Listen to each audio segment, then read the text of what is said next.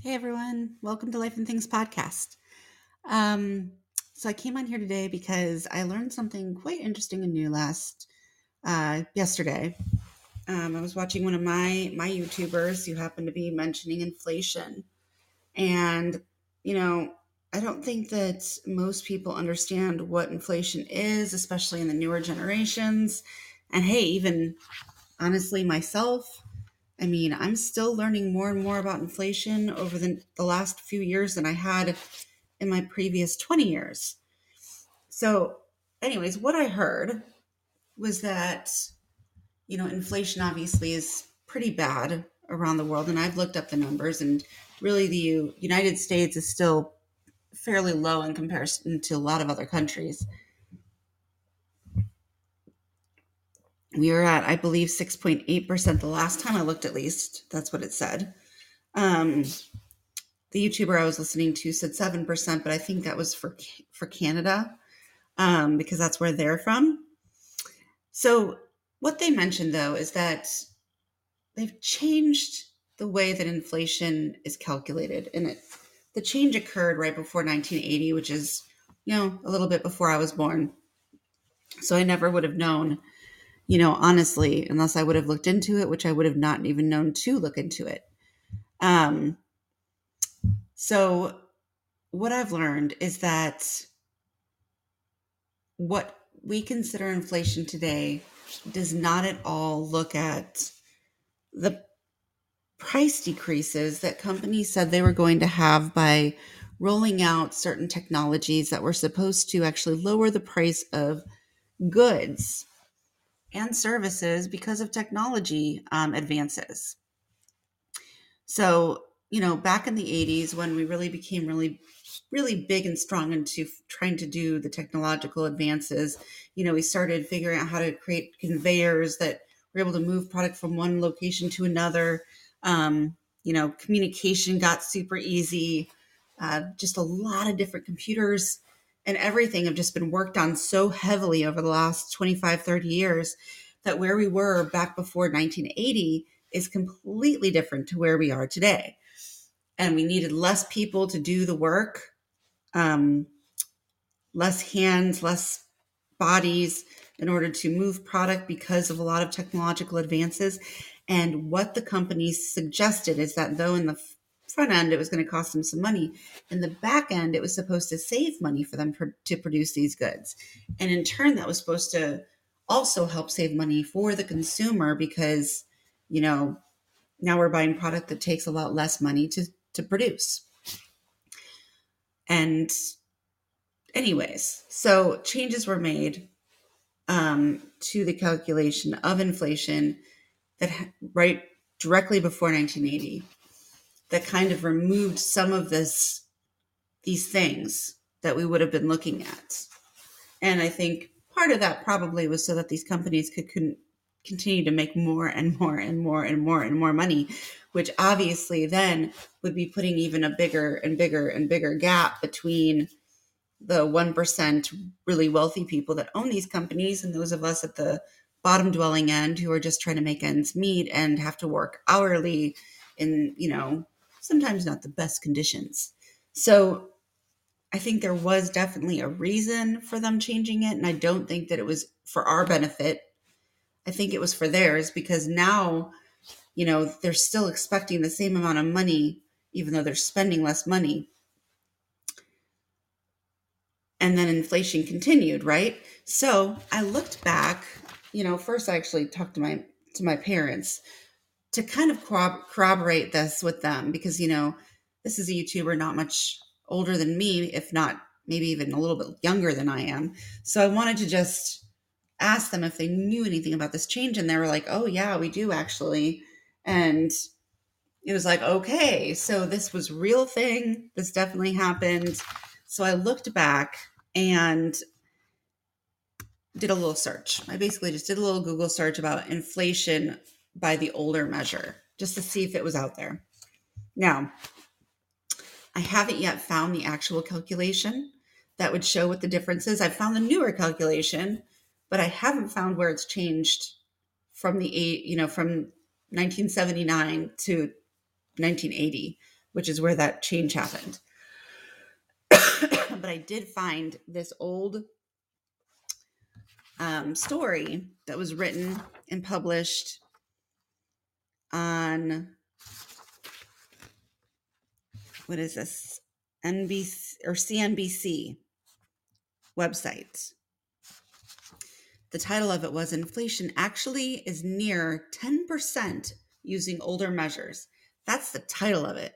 And this specific article came out in April of 2011. So this is, going back about 10 years.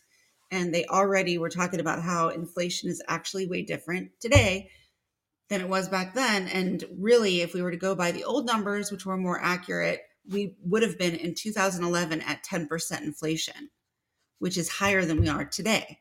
So can you imagine what our inflation would be at now if you're looking at the prices of our consumer goods?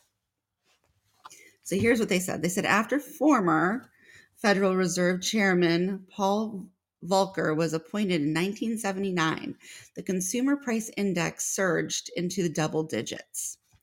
And I'm going to talk a little bit about Consumer Price Index as well, because they use that number to calculate inflation. All right, moving on. Causing the now revered Fed chief to double the benchmark interest rates in order to break the back of inflation. So they had to raise interest rates in order to help remove the inflation. So either way, they're kind of like sticking it to the man and taking money from the consumer, because, we're all dealing with interest as well as with the inflation numbers. So either way, consumers are still kind of losing out, but they decided to make inflation less and just increase the interest rates, which is not unique. They've done this in the past. Using the methodologies in place at that time puts the CPI back near those levels. Inflation, using the reporting methodology in place before 1980, hit an annual rate of 9.6% in February, according to the Shadow Government Statistics newsletter. Now, what they're talking about, there's actually a website that you can go to. And it was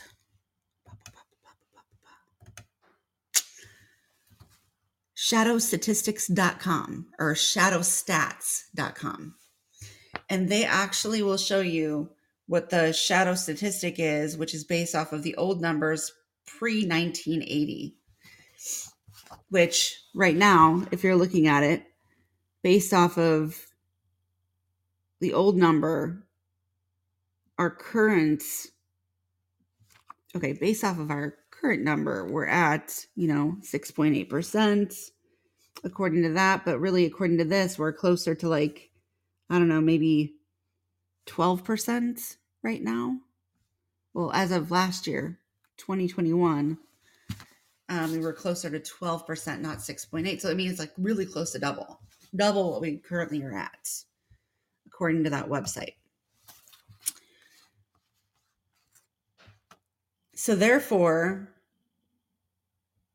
the way it calculates the CPI in order to account for the substitution of products, improvements in quality, and other things, backing out more method implementation in 1980 by the BLS still puts inflation at 5.5% rates and getting worse, according to the calculations by the newsletter's website, shadowstats.com. Near-term circumstances generally have continued to deteriorate, said John Williams, creator of the site, in a new note out on Tuesday. Underlying reality reporting generally will continue to show higher than expected inflation and weaker than expected economic results in the months and months ahead. The pay site and newsletter by William, an economic consultant for the last 30 years to companies, has gained a cult following among bloggers hungry to criticize earning these days. The mission statement of the newsletter, according to the site, is to expose and analyze flaws in the current U.S. government economic data and reporting, net of financial market and political hype. So, our government doesn't want people freaking out. I think that every single person on earth, if they don't know that, are just completely naive. They're not going to tell us like, okay, guys, go out there and panic and freak out and riot. They're not going to tell us to panic because the crazy ass people go out there and riot. People lose their mind in the whole like frantic, chaotic, whatever, right? A lot of people do. Not all of us, but a lot of people do. So they don't tell us when things are getting real bad. Instead, they try to make it look better or they don't tell us at all because they don't want to see the whole world, collapse in on itself quickly. They'd rather it go slow and painfully. Just kidding. I mean, not really, but yeah. So it's interesting to know that, they've changed the way that they're reporting these numbers, which is making things look far better than they really are on paper. And yet you and I, the normal natural consumers, are feeling it when we go to the grocery store. And just as an example, my father, who's retired, he works part-time, just sort of helping to rework things on shelves and, reprice things and things like that, whatever's needed. So he informed me the other day that they just did a price hike, and this is in a regular grocery store.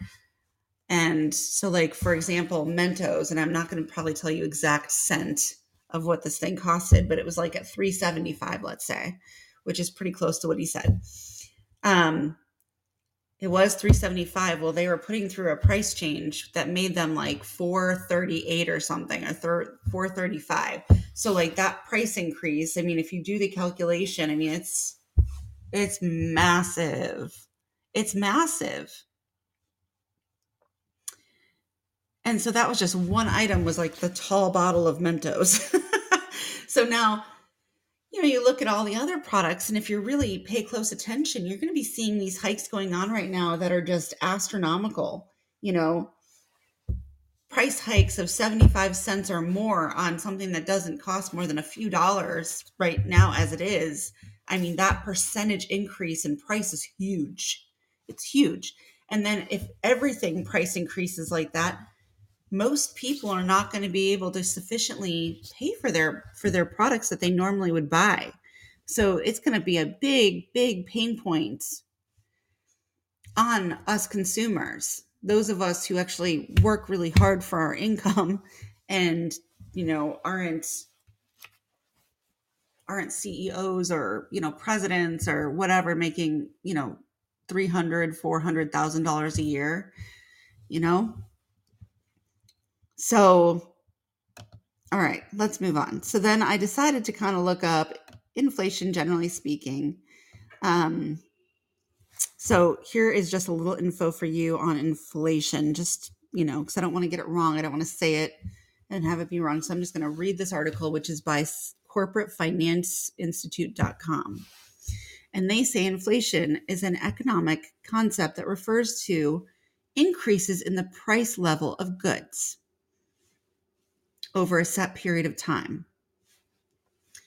The rise in the price level signifies that the currency in a given economy loses purchasing power, which basically what they're saying is that your dollar, so you hold up a dollar bill, 10 years ago, that dollar bill will be able to buy you more because the dollar financially meant more than it does today. So the value of the dollar was more than it is today. So you hold up the Mentos and you say, okay, here's the Mentos. The Mentos technically haven't lost or gained any value. That's not what this is about. That thing of Mentos still is worth the same amount as it was 10, 15, whenever it was created. But the dollar's value no longer is worth as much as it was. So it can't purchase those Mentos anymore like it used to.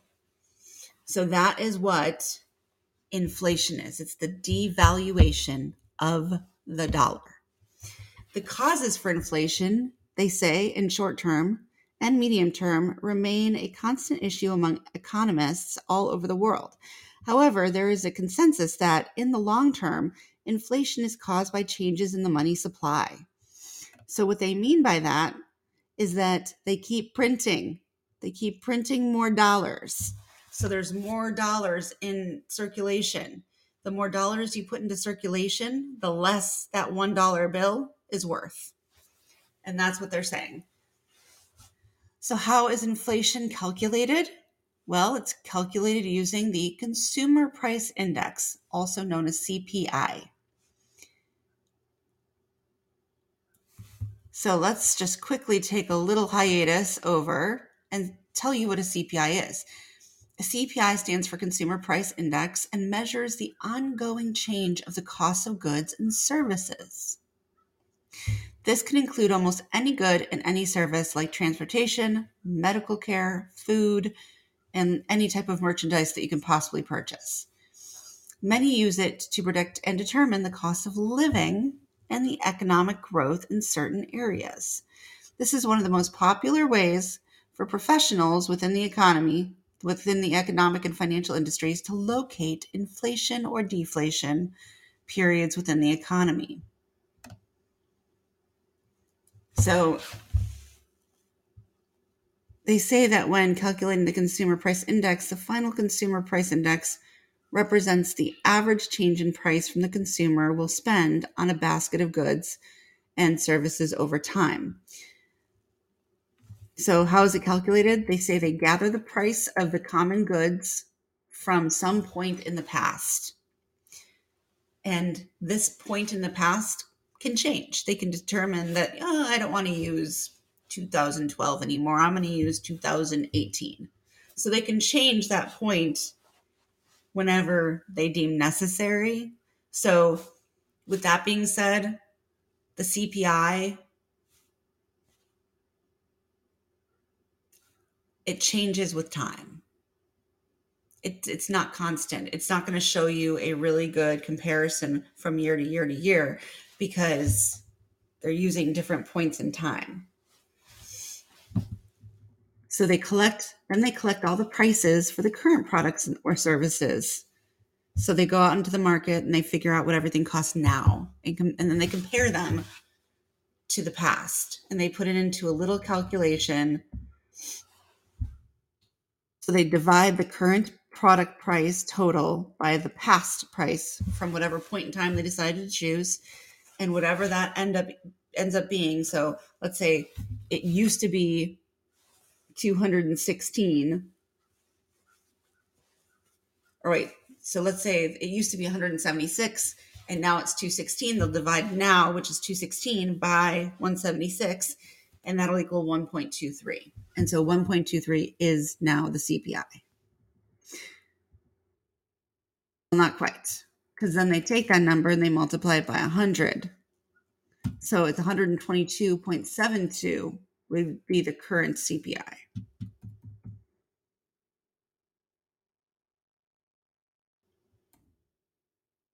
Then they have to, convert it into a percentage, which means they have to subtract the 100, and it equals 22.7%. And that is the final number that is presented according to this on the CPI.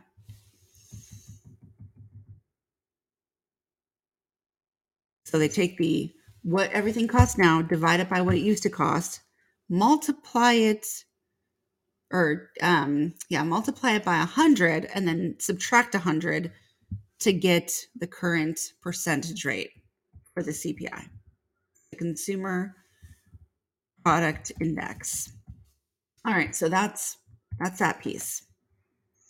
Now, as you can tell, CPI, again, it's not constant because they can decide, like it says here, let's say that the CPI for a given nation was 210 at the end of 2017, the base year, and 220 at the end of 2018, which is the current year that they're saying it is. They could decide to then put the 2017 down to 2016. That number will be completely different now. So it's not a constant, whatever year they decide to go off of. So inflation is calculated by taking the current CPI minus the previous CPI and dividing it by the previous CPI, multiplying it by 100.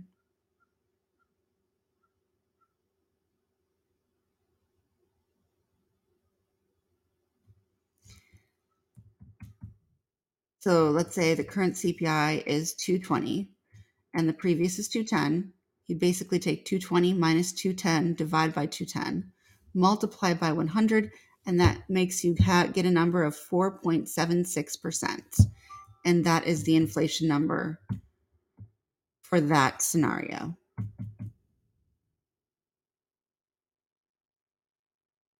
And that is the way that they currently calculate inflation.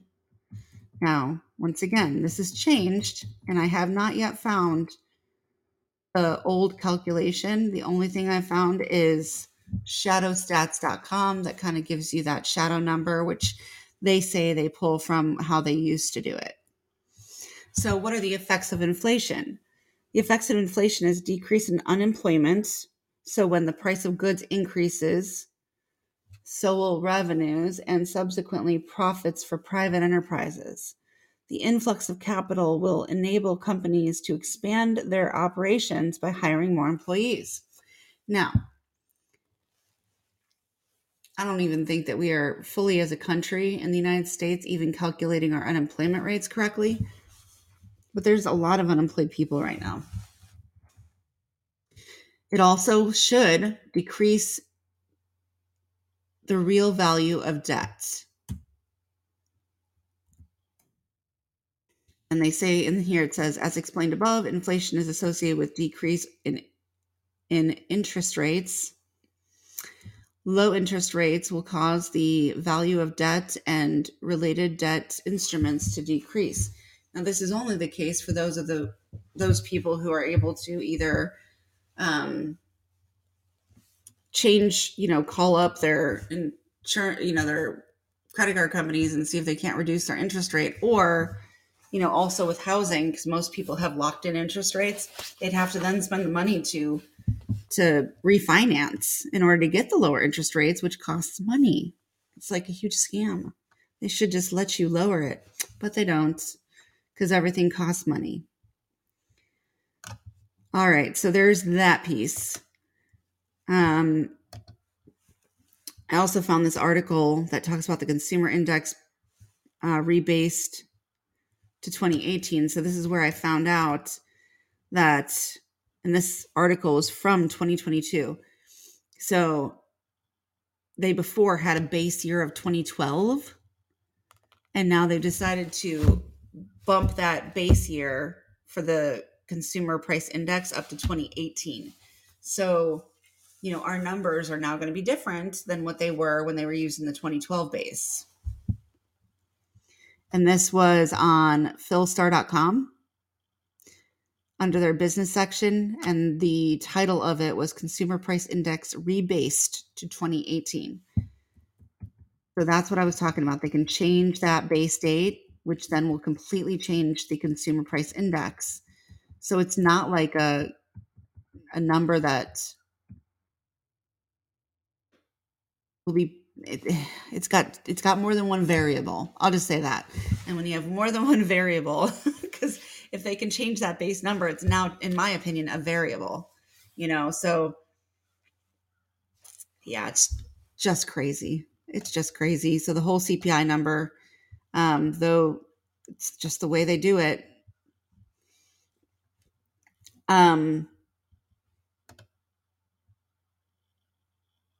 Historically, okay. So this is interesting. So I looked up inflation on Wikipedia also. I know that Wikipedia can be written by anybody. So it's not exactly the best thing to use, but I just wanted to see what they said. And it says here that inflation refers to general progressive increase in price of goods and services in the economy. So even though deflation, yeah, it's all about increases in the cost of things. And with that, it causes a reduction in the purchasing power of the money because the money no longer is worth what it was. And they said that here. The opposite of inflation is deflation, a sustained decrease in the general price of level goods and services. The common measure of inflation is the inflation rate, the annualized percentage change in the general price index.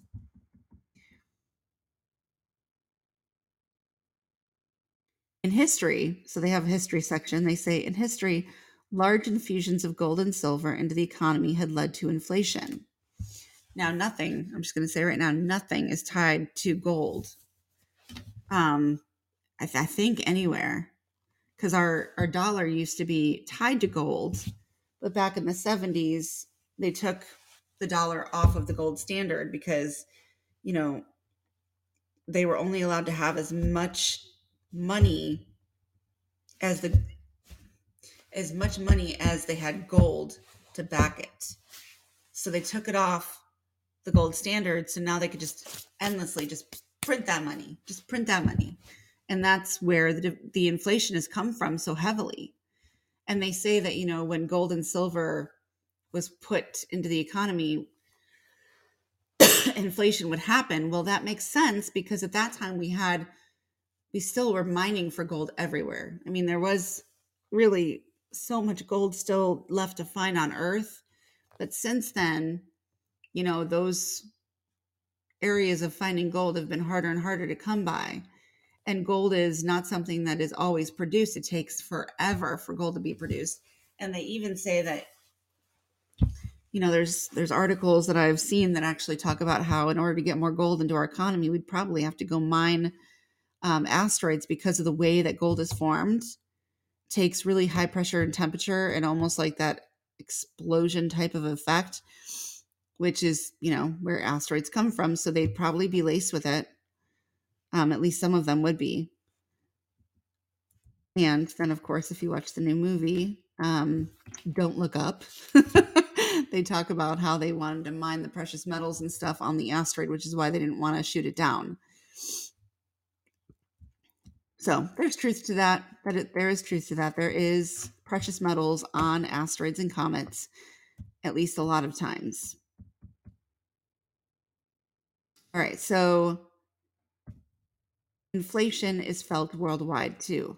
And by the way, because all of our financial institutes are kind of global now, I mean, they're all kind of tied to each other, that if one country goes through burdens, especially some of the more powerful countries, then some of the rest of the countries are going to feel some of that. All right, so I talked about the shadow government stats on shadowstats.com, and that shows again the method they used to use to calculate inflation. So I want to talk a little bit about stagflation, just because, these are just, I hate to tell you this, but when I left college or left high school and college, they didn't really teach us this. They didn't teach us much about inflation. It was maybe like a 15-minute conversation, and you left it probably knowing about as much as when you came into that conversation. So stagflation is characterized by slow economic growth and relatively high unemployment, or economic stagnation, which is at the same time is accompanied by rising prices. So where they say inflation, typically you see low unemployment and you see, lower interest rates. Well, in stagflation, it's the opposite. Everything pretty much just goes out of whack. It says that stagflation refers to an economy that is experiencing a simultaneous increase in inflation and stagnation of economic output. Stagnation was first recognized during the 1970s when many developed economies experienced rapid inflation and high unemployment as a result of oil shock. The prevailing economic theory at the time could not easily explain how stagflation could occur. Since the 70s, rising prices during periods of slow and negative economic growth have become somewhat of a norm rather than an exceptional situation. So they're saying that stagflation is almost like a normal thing now, which is really kind of scary. So the term stagflation was first used in the 60s during the time of economic stress in the United Kingdom by politician MacLeod while speaking in the House of Commons, talking about inflation on one side and stagnation on the other. He called it stagnation situation, which later got called stagnation or stagflation, which then led to the emergence of the misery index. This index, which is simple, sums the inflation rate and unemployment rate, serving as a tool to show just how badly people are feeling when stagflation hits the economy. So they have all kinds of information with this poor economic. They say that stagflation theory, this is funny, because of historical onset of stagflation represents the demise of the dominant economic theories of the time. Economists since then have put forth several arguments as to how stagflation occurs and how it redefines the terms of existing theories to explain it. So they look at oil prices, which is one theory that states that stagflation is caused by when a sudden increase in cost of oil reduces the economy's productive capacity. They have another one that says poor economic policies cause it. And you know what? Wow, that's, not bad. The gold standard. Other theories point to monetary factors that may also play a role in stagflation. Nixon removed the last indirect vestige of gold standard and brought down the Bretton Woods system of international finance. So that's where I told you we went off the gold standard. So, by the way, it sounds to me like you really could combine all three of these and it would probably explain a lot of the reason why we're in stagflation. It goes into the difference between the two, which I think I have already pretty much gone over. What causes stagflation? It's characterized by slow economic growth and relatively high unemployment, or economic stagnation, which is at the same time accompanied by rising prices. Generally, stagflation occurs when the money supply is expanding while supply is being constrained. Sound familiar? They have the question, what is the cure? Which that's interesting. Is there a cure? It says there is no definitive cure for stagnation. The consensus among economists is that productivity has to be increased to the point where it can lead to higher growth without additional inflation. This would then allow for the tightening of monetary policy to rein in the inflation components of stagnation.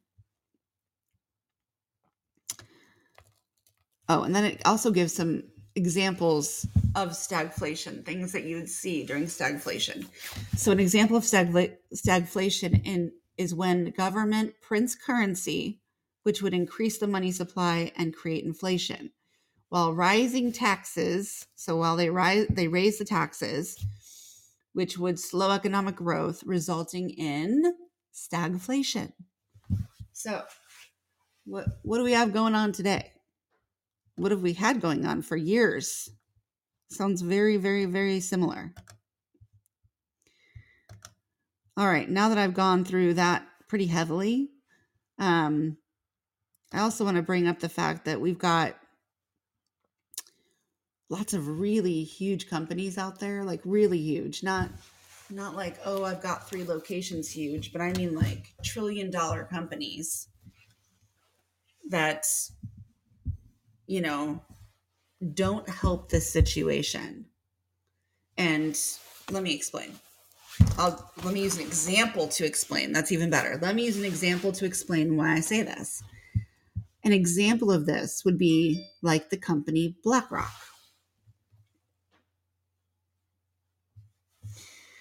BlackRock is an American multinational investment management corporation based in New York City, founded in 1988. And its initial reasoning for being open was for risk management and fixed income institution asset management. Well, since then, they have now expanded globally with 70 offices in 30 countries and clients in 100 companies.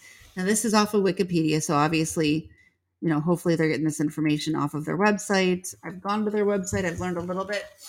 What this doesn't, it does actually tell you this, which I thought was really unique. It goes through the whole history of the company, which may or may not be 100% accurate, but it also says ownership and transparency. So they invest by investing clients' 401ks and other investments. BlackRock happens to then become the top shareholder in many competing publicly traded companies. So they are the highest shareholder in Apple, Microsoft, Wells Fargo, JP Morgan Chase. They're also the top in almost every single huge food manufacturing company, technology companies like Apple. So if you go and you look up, pull up Apple shareholders, and there's a website that does this for you. And it'll literally show on every single one of them that BlackRock is the top shareholder, meaning that they own close to 50%, if not more than 50% of the shares for that company. Now, shareholders own the company, right? So that means they own more than half of all of these companies, like almost every company out there, which is crazy. If you look at their revenue, obviously they have put a lot of jobs out there. So in 2005, let's say, for example, it states here that they had 2,151 employees, and now, and at least as of 2020, they had 16,500 employees. And their revenue has gone from $1,191 million US dollars up to $16,205 million US dollars. So they are making mass amounts of money.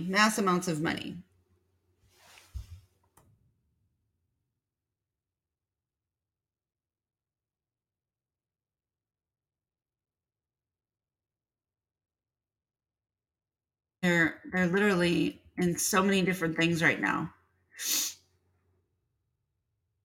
And so that takes me to, I found this other article. I'll go there first before it takes me to my final point. So this is haha tihaha, but at the same time, there's some truth to this. And this is from www.dw.com. And the name of this article is BlackRock, the Secret World Power. And they say that the U.S. financial crisis may officially be over, but, and this is as of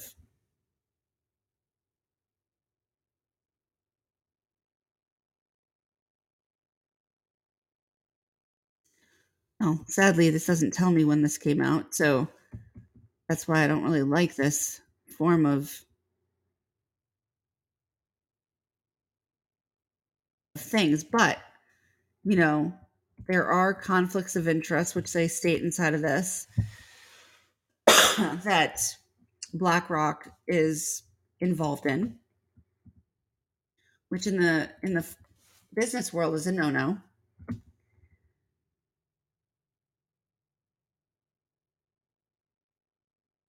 They are literally all over the world, which is probably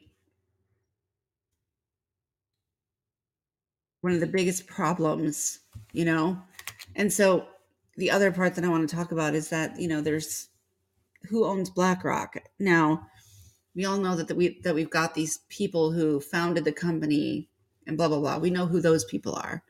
But who is it that's running this company right now?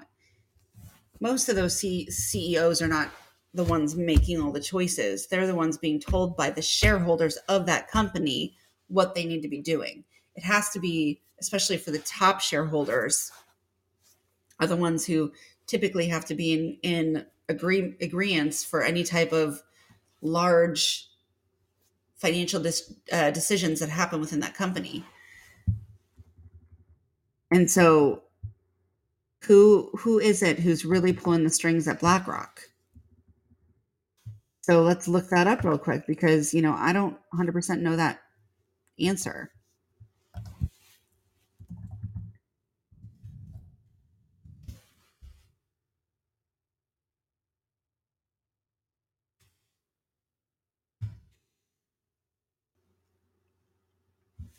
And there's a lot of people talking about this, by the way.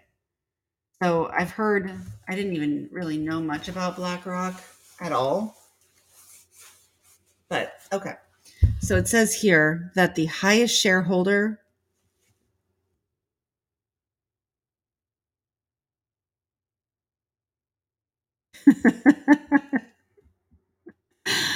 the top shareholder for BlackRock is Vanguard. Well, guess who the highest financial owner for BlackRock is?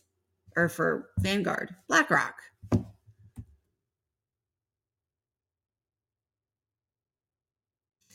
And then also they say that the secondary highest shareholder for BlackRock is BlackRock. So not only does BlackRock have the most amount of shares in Vanguard, but also BlackRock is a secondary owner of their own company with the second highest amount of. It's wild. It's like this huge web of all these top financial companies just sort of owning each other and themselves. And then it's like, okay, so they're all making the decisions together for, how many different companies? It's a lot. It's a lot of different companies that they are the ones calling the shots for. So with that being said, let's talk about monopolies for a second. Not the game, but what an actual monopoly is.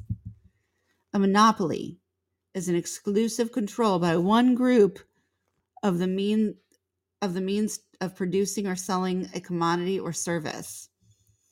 So that's number one. Number two, a company, group, or individual that has exclusive control over a commercial activity. Well, that kind of sounds like these companies, right? Vanguard and BlackRock are the top two companies that have the highest amount of shares in pretty much every freaking company out there. So it kind of sounds to me like a monopoly. All right. So with that being said, that's kind of what I wanted to go over today, was just how twisted things are. I mean, growing up and, up until about until not that long ago, maybe a year or two ago, I really thought that every company was on its own. I know that there were shares out there and there was stock market, blah, blah, blah, blah, blah. I don't think I really quite comprehended how intertwined everything truly was. And a lot of these companies are global companies. So that means there's global spread to the control that these few companies have on our planet. And they are also the ones who have a lot of they work very heavily with the central banking systems, which at one time weren't even in existence. The central banking systems on their own. So, for example, here in the United States, ours is called the Federal Reserve. Upon researching this, which I started doing probably a good 5 years ago, maybe 4 years ago, I learned that the federal banking system actually was not a part of the United States at all. It wasn't a part of our government or anything. It was actually a third party owned situation. Before the central banking system took over, our Treasury Department within the United States government is the one who kind of controlled all of our financial situation, our currency, how it worked, all of that kind of stuff was controlled by our own government. But then something happened. And I think that, I think it was directly after a war that all of a sudden the central banking system swooped in, because a lot of countries were going through close to bankruptcy due to the cost of war, and the central banking systems came swooping in and said, hey, let us save you. And they put in place these systems, these financial systems, which are actually debt-based systems. They're not meant for wealth per se, or at least not wealth for the majority of us, right? They're meant for the top 1%. And so if you look at any dollar bill, whether it be a dollar bill, a $5 bill, a $10 bill, a $2 bill, you'll notice down at the far left corner, underneath the United States Federal Reserve System stamp, it says, this note is a legal tender for all debts, public and private. So these are actually not just currency, they are debt notes. So we are exchanging debt notes within the United States, which is why we never see our financial system get any better. They never wanted us to pay off our debts. They wanted us to continue to incur debt, which is why they started to put insurance companies into place and things of that nature, because they couldn't have proper inflation if they didn't have a larger handle on the financial institutions to begin with. So they took over, the financial central banking system took over. Now most everything is controlled. And slowly this came about, right? All of a sudden everything was controlled by insurance companies. A doctor, for example, who used to be able to practice any type of medicine he wanted with his MD, right? With his doctor's, I graduated from medical school kind of thing. They could deliver babies, they could do surgeries, they could do house calls and regular family medicine, they could do, children and pediatrics. They could literally see any patient that they wanted and conduct any type of treatment that they needed to with their patients, because there's nothing limiting them. Then the insurance companies came out saying like, hey, in order to practice every different type of medicine, you need to have a separate insurance policy that covers that specific thing. So they created insurance policies for doctors who wanted to do family medicine, which is just like they come in, they're sick, you give them medication, they leave. Then they gave a separate one for every different type of surgery that you might do. So if you wanted to do ear, nose, and throat, it was a separate policy than if you wanted to deliver babies. So now, in order to do everything, you need like 10 or 15 different insurance policies, and no doctor could afford it. So they had to choose, which one am I going to take? And then to make it even easier on them, they decided to make it very diverse when it came to educationally. So you had to choose while you were going through school. Okay, so you want to be an MD. Great. Where do you want to be an MD? Do you want to be an MD in ear, nose, and throat? Do you want to be in family planning? Do you want to be in family medicine, where you just do the general medicine stuff? Do you want to be a surgical person who deals with broken bones and this and that? You want to be a trauma doctor? Do you want to be, so you had to choose. You had to choose. And then you had to finish your education in that small little bracket of medicine. And if you wanted to get more because you wanted to switch, you'd have to go back to school and go through the stuff for the other section that you wanted to get into. But then you'd have to pay insurance for both, which is why a lot of times now doctors are working, instead of in their private practice, they're working for hospitals or other medical organizations, because now then that company has the insurance policy that covers them instead of them having to buy the insurance policy themselves. Now, granted, now they're working for a salary like the rest of us versus them making their money off of their patients that came to see them and off of their practice.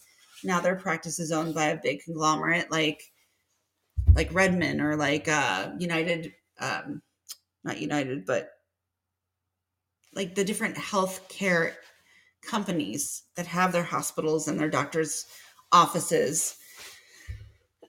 So like a lot of changes have happened, and which also made it more costly for the patients, because now doctors had to charge more so that they could pay for their insurance policy that they needed to have in order to even treat patients.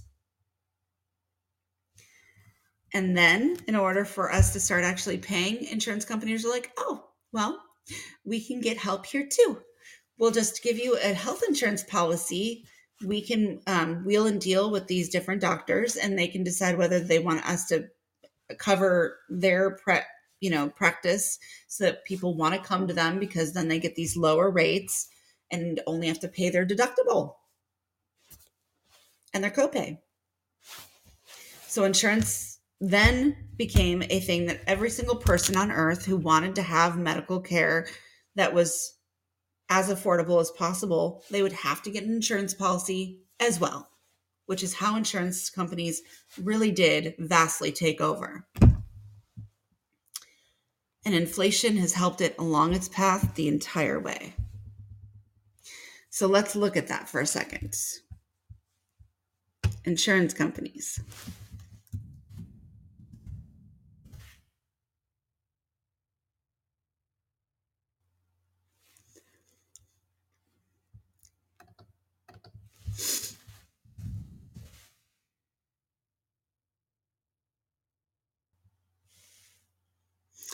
All right, let's look at Blue Cross Blue Shield.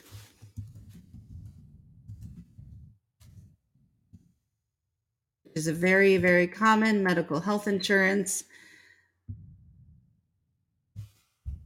And let's just take a quick little peek to see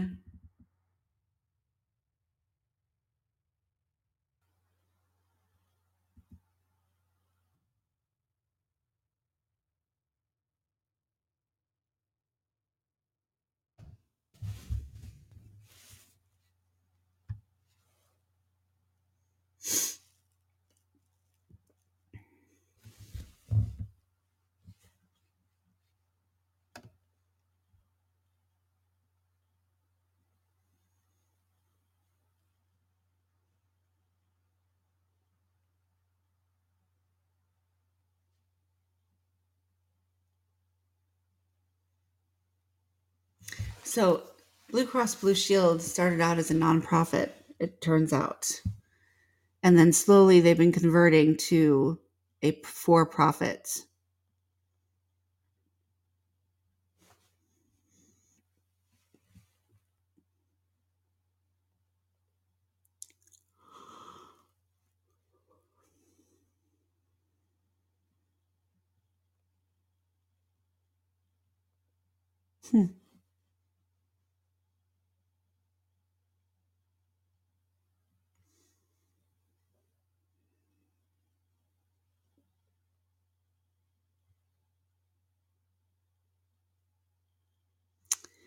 Yep. I can't find any information. I'd have to look this up probably later instead of just sitting here in silence. But Blue Cross Blue Shield, I mean, they're a huge, huge company that offers insurance policies for medical.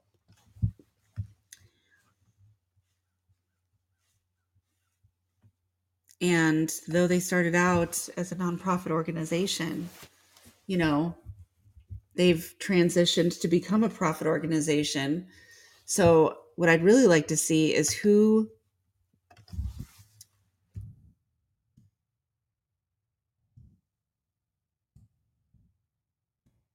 owns it, or who are the shareholders if they have any.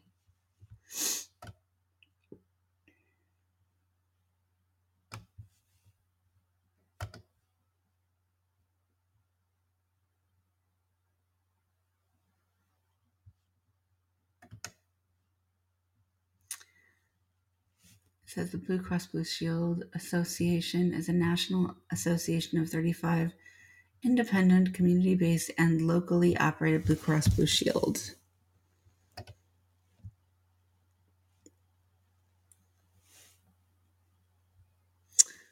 Huh, that's interesting.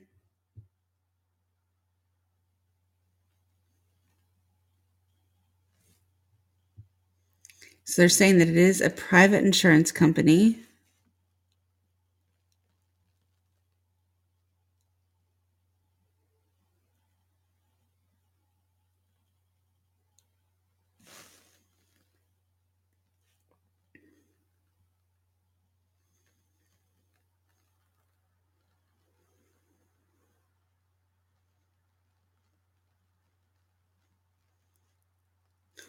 Okay.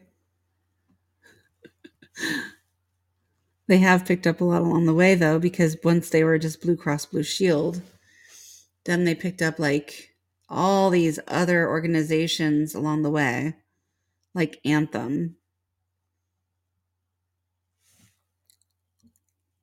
So I don't know. I think that the insurance companies are also making bank, but I think it's mostly because inflation has made it necessary for people to, and it's not just inflation though, because inflation is also being caused by the fact that, you know, we became a society of lawsuits, which is what allowed the insurance companies to even get their stronghold to begin with. And the insurance companies requiring everybody to have insurance just to practice things like medicine. Now people have to make more money off of medicine, which increased the price to the consumer who had to go and see the doctor. So instead of an office visit being, you know, $15, $20 without insurance, then it was like $120, or now it's $300 to see a regular family doctor for one visit. And that's not including if you need medication, because then you have to buy those, which if you don't have insurance for that, that can be upward of $700-$800 for just one prescription drug. If you know, depending upon what they prescribe to you. So it's phenomenal how this whole thing has transitioned into the monster that we see today, where it's almost impossible for people to keep their head above water unless they're working for a company that offers them insurance at a decent rate, which has become almost impossible too since Obamacare. I mean, I remember when Obamacare took over and they're like, oh, this is going to be bad. And I'm like, okay. And then all of a sudden, because I was already working and I had insurance where I paid like $25 a pay period. And my pay period was every 2 weeks for insurance where I had a $500 deductible and my copay was $10. So that was my insurance right directly before Obamacare. And then as they unfolded the different layers of Obamacare, that price just went up and up and up. And so now for a single individual, you know, you're lucky if you're not paying $150 per pay period for just one individual. Now, if you have a family plan, it's closer to $300 per pay period if it's every 2 weeks. So you're paying $500 to $600 a month for a family plan for insurance, so that if anybody gets sick or injured in your household, that you can actually go to the doctor without putting yourself into bankruptcy. And that's where we are today. That is where we are today in our country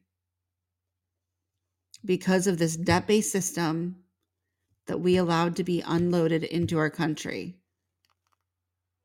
back in I don't know. It was, I think, when the federal the Federal Reserve came into play here. I believe it was right after World War II, or not World War II.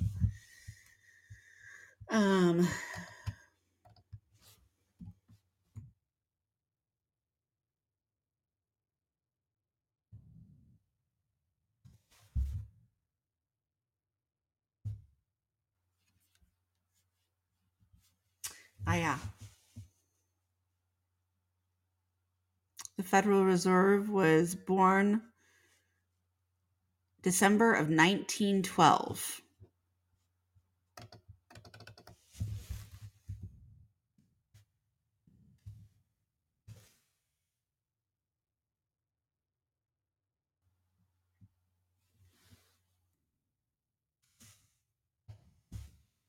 And so that was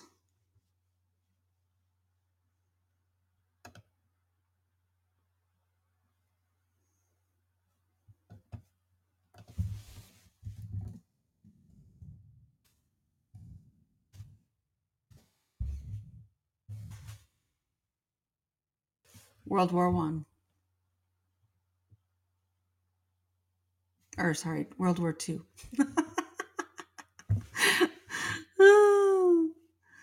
Don't even listen to me. I'm having trouble even reading. So yeah, World War basically caused this whole thing. But then if you look into why wars happen, just blows your mind as well. I mean, listen to some of the theorists as to, what transpires to create the war. And it almost seems like everything is almost planned in order for things to happen the way that they do. And one would almost start to suspect that, war is a form of control. If countries, that's why we have all of these TV shows about espionage and all that jazz. There is a place that all of that plays in this world that kind of makes things unfold the way that they do. And if you think for 1 second that nothing's planned, everything's planned. There is a reason for everything to happen. And there's somebody out there that wants everything to happen because it will cause them to have either money or power. Money or power. All right. So I hope you guys enjoyed this information. Thank you for listening. And if you have any thoughts, comments, questions, concerns, if you want me to look into anything, please let me know in the comment section. You can also email us at lifeandthingspodcast@gmail.com. And please feel free to take a look at our website at thriveforwards.com, which there's a blog. So, all right. I hope you guys have a great rest of your day, and thank you for listening. Until next time. Bye.